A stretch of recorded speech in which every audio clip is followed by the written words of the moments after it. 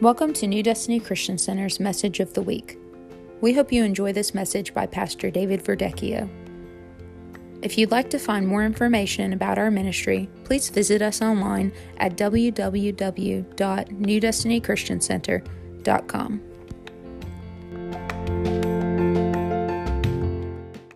And the restoration of Israel in Ezekiel is covered in chapters number 33 through 48. Okay, 33 through 48 is where it's covered. And what you see is God came, He judged them, He said He raised up a prophet. God always raises up a prophet. Always. He raised up a prophet. He came in, He said, you're not doing right. He scattered them. A third of them died, a third of them, and He scattered them. And then He said, now we're going to bring a restoration. And when He brings the restoration, okay, the first thing He did in chapter number 33 is He began to appoint Ezekiel as a watchman. He said, Ezekiel, you're going to be the one that's going to watch it, and you're going to bring the messages that have to be brought. See, I believe that in this season that we're in, there is a discipline that's coming to the body of Christ. Okay? There's a discipline that's coming to the body of Christ because God says, I don't like what I see. We need to adjust some things. He brings a prophet in, and when you look, and you'll have to look these up on yourself, but in chapter 34, 1 through 10, he talks about false prophets, false shepherds. See, God deals with false shepherds. We don't have to. But God takes care of it. Why? Because false shepherds lead the sheep to the wrong path. And then he talks about it in the same chapter, and he begins to talk about the true shepherd, and then he begins to prophesy. So God takes and He brings in, and He wants to restore Israel, and the way He does it is always through prophets, through prophesying, through gathering together, through saying this is the way that it's supposed to be. Are you following the timeline here? Right? And so what happened in chapter number 37, 1 through 28, it begins to talk about the rebirth of Israel. And that's where you find the scripture that everybody knows in Ezekiel, the dry bones. Okay, most people don't study Ezekiel and what it was and who he was speaking to, but when Ezekiel came to the valley of dry bones, what he was coming to, what God was saying is, Israel is dead. And I need an army. And he was speaking prophetically to those dry bones. He said, speak to the dry bones, come to life. And they begin to clatter, and they come together, and then they begin to have skin, and an army begin to come up. See, I believe God's goal for the church of Jesus Christ is there's a season right now where there's some Ezekiels that are speaking to dry bones and saying, come together, dry bones. Let skin begin to come upon you. Let muscle begin to come upon you. Let you begin to gather together to become an army that can take the gospel to the outer reaches of the world, that the gospel is preached, but it's a true gospel.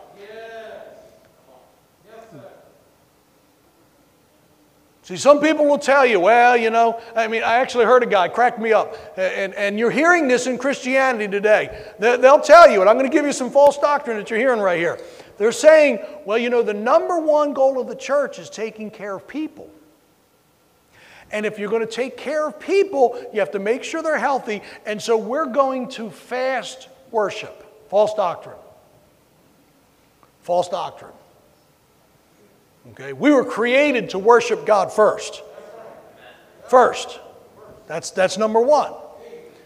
Okay, and so when they begin to come in and say words that sound good, it tickles people's ears. We're going to fast worship. You can't fast worship. God will call stones and begin to cry out. Okay? So you've got to begin to recognize what God is saying. He's Lord in the midst of any devastation, any trial, anything that's happening, any virus that's trying to take over, everything else. God wants to be worshiped because He is God. Amen. Amen. Hallelujah. And the next thing God did is He began to work in chapter number 40 and renew the temple. In other words, He began to put the church back together. First he starts with the people, and then he begins to bring the church back together, and he begins to talk about the measuring rod. Now, what's a measuring rod? Right? He had a vision of a man with a measuring rod. What's a measuring rod? It's a standard. Yes. A measuring rod is a standard. Right? When I begin to, I thought I dropped something, I'm sorry. When I begin to get into construction and do the different things I did, was one of the first things they teach you is how to read a tape measure, how to read a ruler. And there's one thing about a ruler that's really important. It doesn't lie. If you're supposed to make something 16 1/4 inches long, when you measure it, it's either right or it's wrong. There's no in between. So when it talks about a measuring rod, there's a standard that is there, and you either meet it or you don't. The Bible talks about a plumb bob. A plumb bob, if you take and you attach a plumb bob all the way up to that ceiling, 40 foot up in the air, and you run that plumb bob, which is just a weight with a point at the end of that string, and you put that right down here at the bottom and keep it just barely off the floor. When you get it to stop moving around, that point is exactly plumb from wherever it's attached above. It can't be off. It can't be different. There's no way for it to be anything but exactly plumb. That line will be absolutely straight. It's a measure. It's a standard. God brings standards. Standards aren't bad and they're not wrong. When you live within the standards, there is a peace that comes. When you try and change the standards that's so popular today, there becomes a discomfort, an uneasiness. You're trying to say, no, that's not plumb anymore. I want to read over here.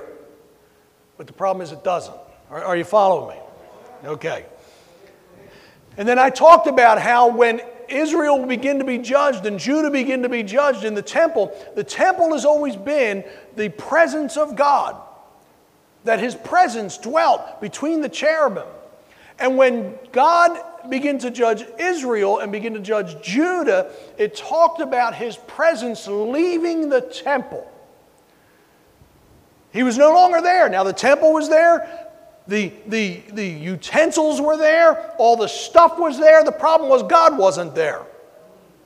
See, you can have church without God being there. You can call it church. It can sound like church. It can look like church. It can be what people say church is. But if God's presence isn't there, then it's useless. It's just a gathering together. You might as well get together and have chicken. And so His presence left. But after God did all those things in the dry bones, in the valley of dry bones, all that stuff, when He brought them back together in Ezekiel 43, verses 4 and 5,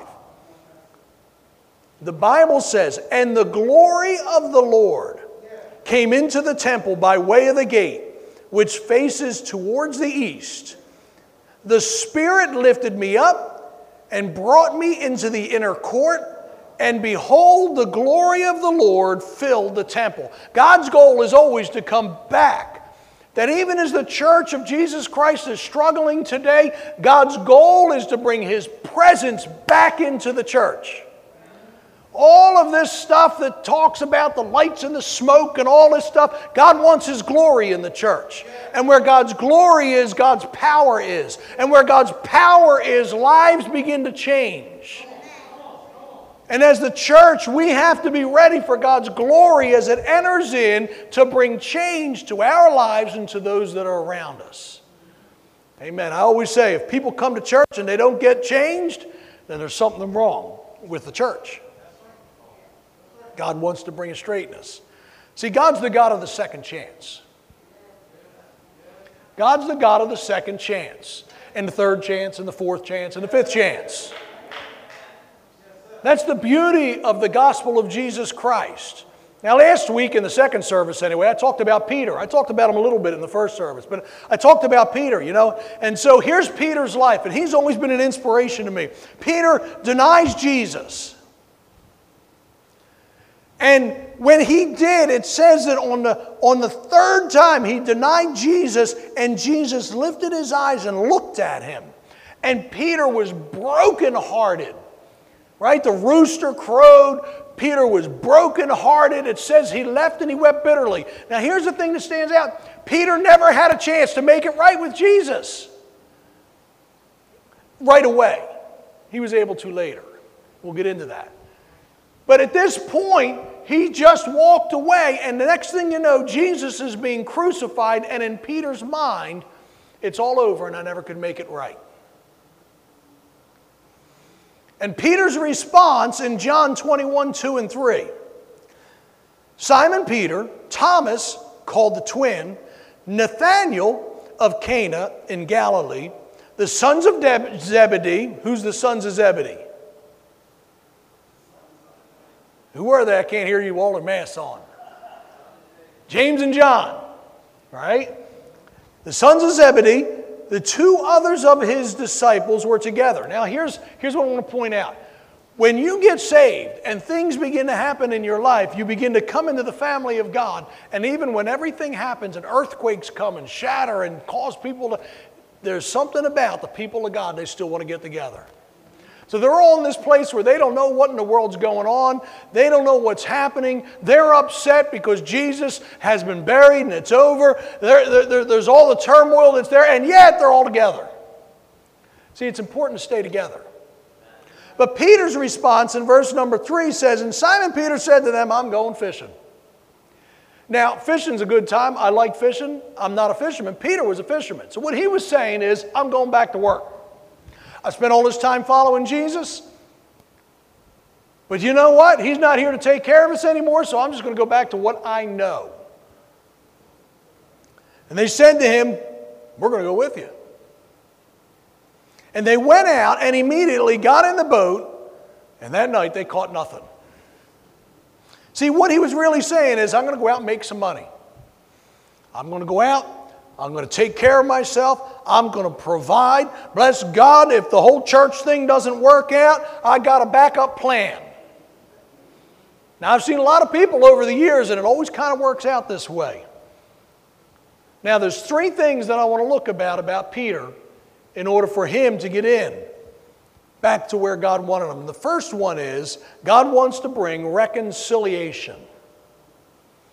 See, Jesus knew that Peter had the call of God on him, and he needed to bring reconciliation, which means the restoration of friends and friendly relations.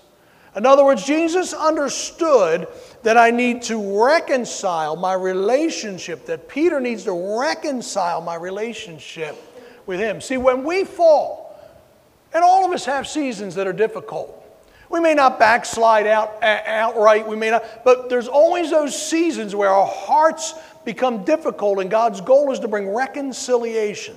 So how did he do it? John 21, verses 9 and 10.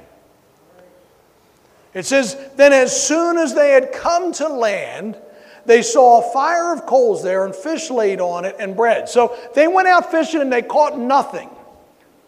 When Jesus called Peter, he was mending his nets because he had spent all night fishing and caught nothing. God will use familiar things to pull you back.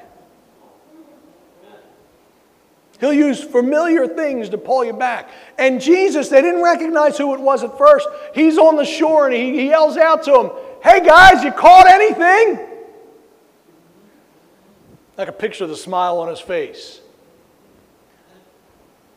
And they said no, and he said, okay, throw the net to the other side. And immediately they went, that's Jesus.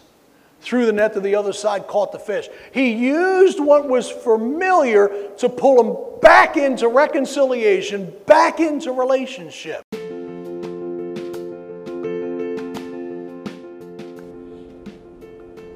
Thank you for listening to this message by Pastor David Verdecchio of New Destiny Christian Center.